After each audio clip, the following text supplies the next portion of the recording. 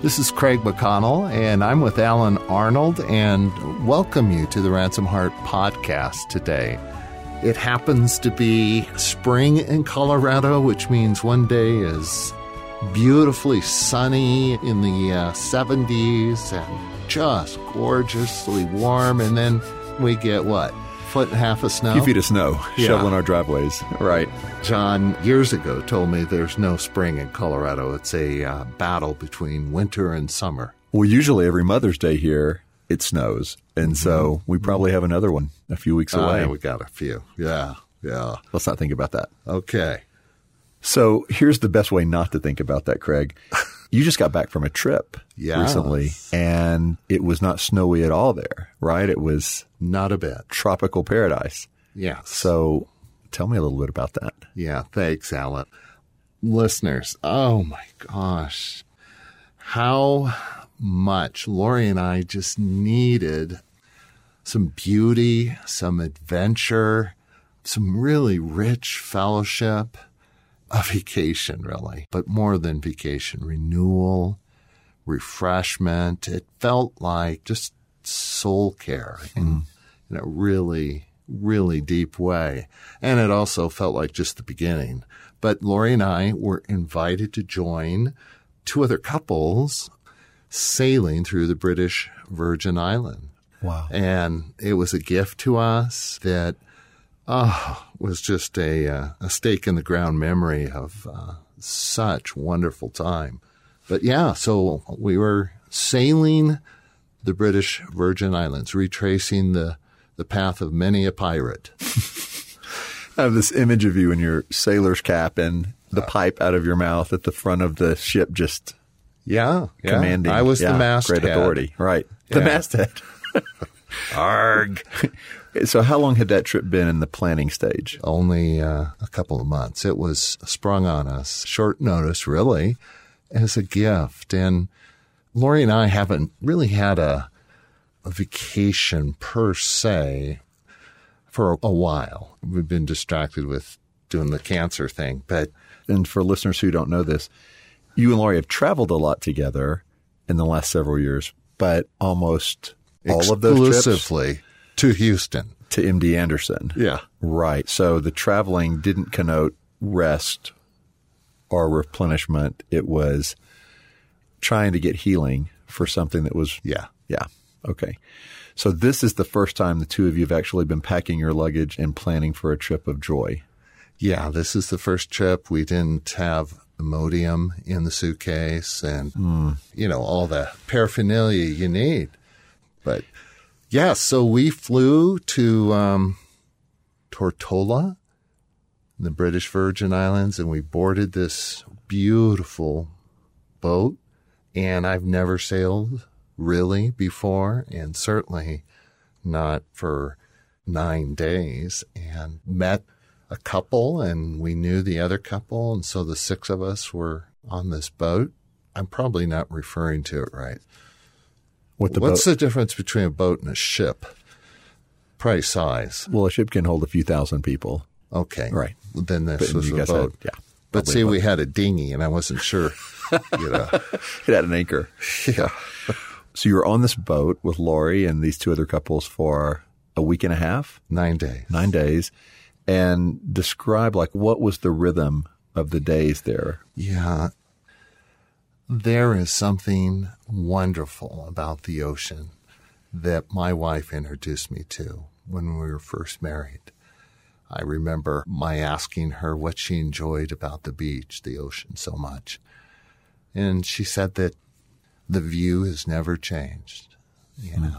The color of the water from pollution in some areas may have changed the color and so on, but that ocean's pretty much the way it's been since God created it, and it just captures her with a kind of a transcendence. So the routine was rise with the sun. We had set aside our watches, so I have no idea what time that was. And usually the morning, just quiet, the three couples just loving God and living in this message, just honored and respected one another really well. And that would be time with God, prayer, journaling, or just stillness. And then we would sail a couple of hours, or if we were just staying put for another night, we'd just relax and have some prayer, some conversation, eat a little something, and then it was just joy. Jumping in the water, snorkeling, swimming. It was wonderful. And there was something about, Alan, there's something about the water that was just so therapeutic and just so simple. What was phenomenal was it was so salty, I floated. That must have been really salty. Arg.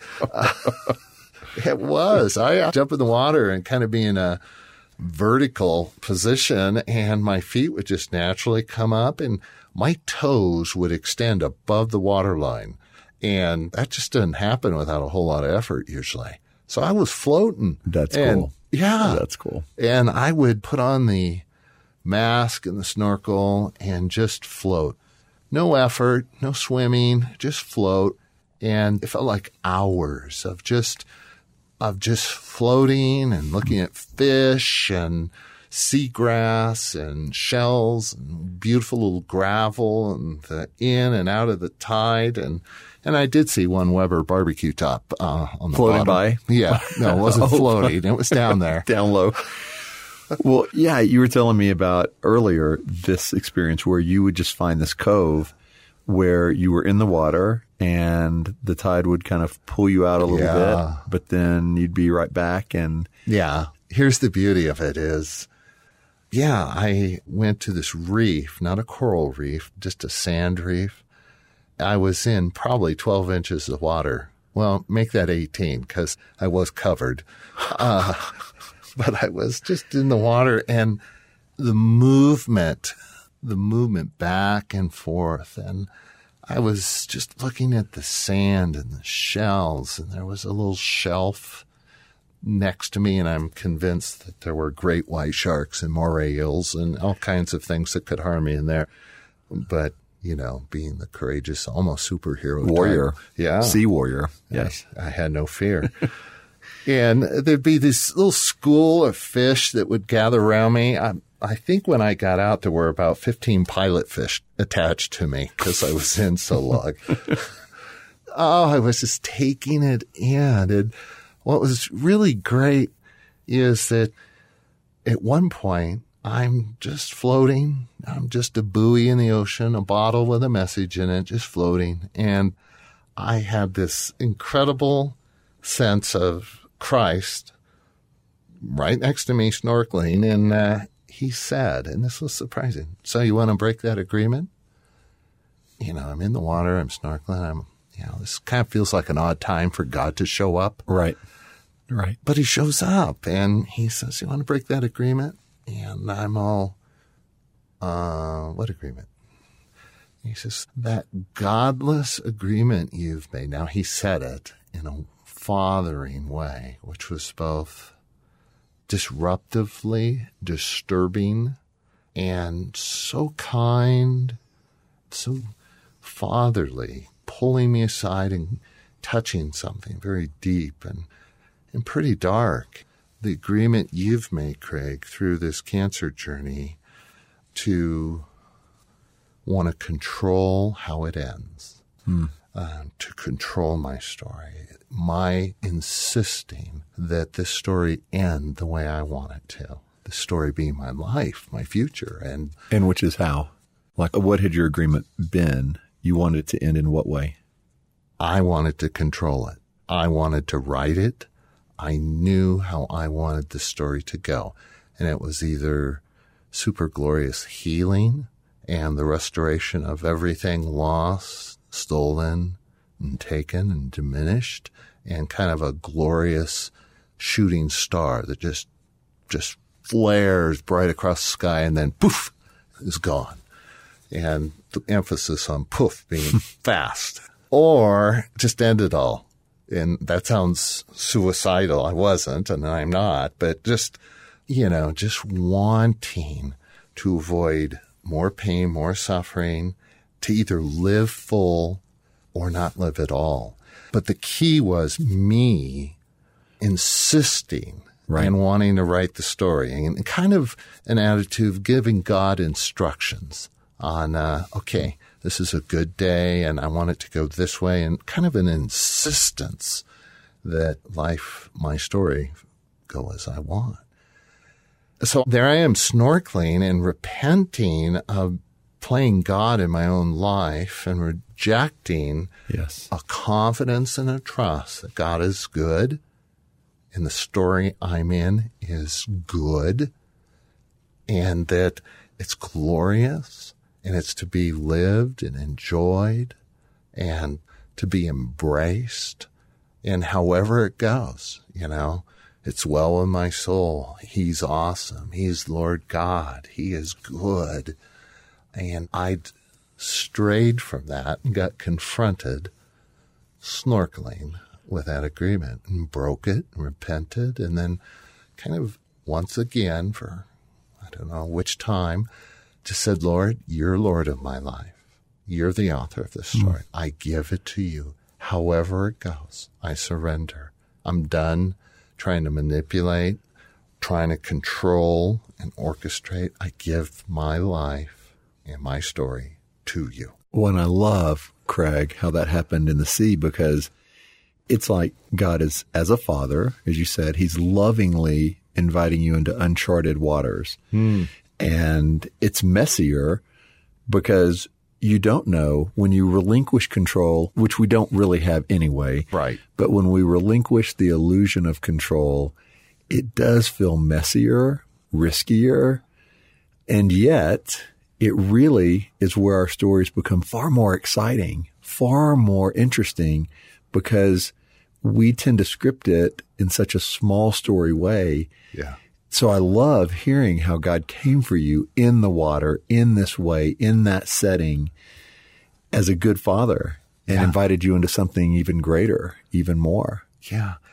In some way, when I say vacation, you think rest. Yes. You think getting away from it all. And it was all of that. But there was something very renewing, and I needed to see that. I needed to see this wrestling with God over my story. And it felt more like relief to see it and turn it over to him. I'm convinced that what God exposes, he's committing to heal or to come through, to speak to or address it. When the enemy exposes things, it's to condemn us. It's shame and contempt. And I'm in the water and I'm feeling like, wow, God, thank you. I mean, how you care for me.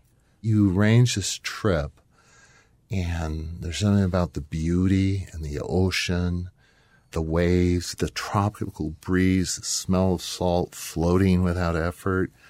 This is all part of it. And you're in this, and you're calling me out in some really beautiful way that's not condemnation or shame. It's truly sin. And you hear my confession.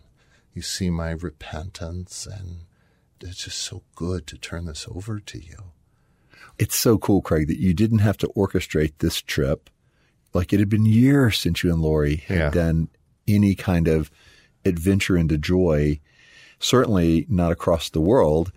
And here you are being invited into something that you didn't have to plan. Right. You didn't have to gin up. Yeah. And then God comes to you in that in a way that further frees you. Like you don't have to make something happen. You don't have to control your story. You don't have to strive for some outcome. It feels like an invitation into so much freedom and just open-handedness of walk with God into this beautiful new part of your story. Yeah. I think what I'd want to say is that we need times of rest and get away, and sometimes we can script it and sometimes we can't. But what I believe is that God cares so much about the state of our heart and our soul that he will orchestrate events, circumstances for us to find all we need in him to face and live with joy all we face. And he's such a good father. He's taking care of me. And I know he's good. And I feel like one of the Proverbs, I love the discipline of the Lord. Yes. Well, and what we're hitting on here, although we're talking about a specific moment and trip, Craig, with you, is really how to live a life with soul care, how to bring rest and joy to our soul, whether we're on a trip like you are or whether we're in the dailiness of our life. Because even though you had that trip, you're back in the dailiness now of life here. And so what I'd like to do, if you're good with this, Craig, is pause here because we want to talk to listeners and just each other about how do we care for our soul on a regular basis in the dailiness as well as on those once in a lifetime beautiful trips that we get invited into. Mm-hmm. And so what we'll do, listeners, is we'll come back next week, pause for now, but the question we'd like to leave you with is, how do you care for your soul? So think about that. Spend some time with God in that. Maybe ask your spouse if they know when they watch you, when your soul is dry, what do you tend to do? Where do you tend to go with that? And how do you bring life back into your soul? And then we'll pick up the conversation next week. Super. I'm Alan Arnold. This is Craig McConnell. Thank you for listening to the Ransomed Heart Podcast. We'll continue the conversation next week.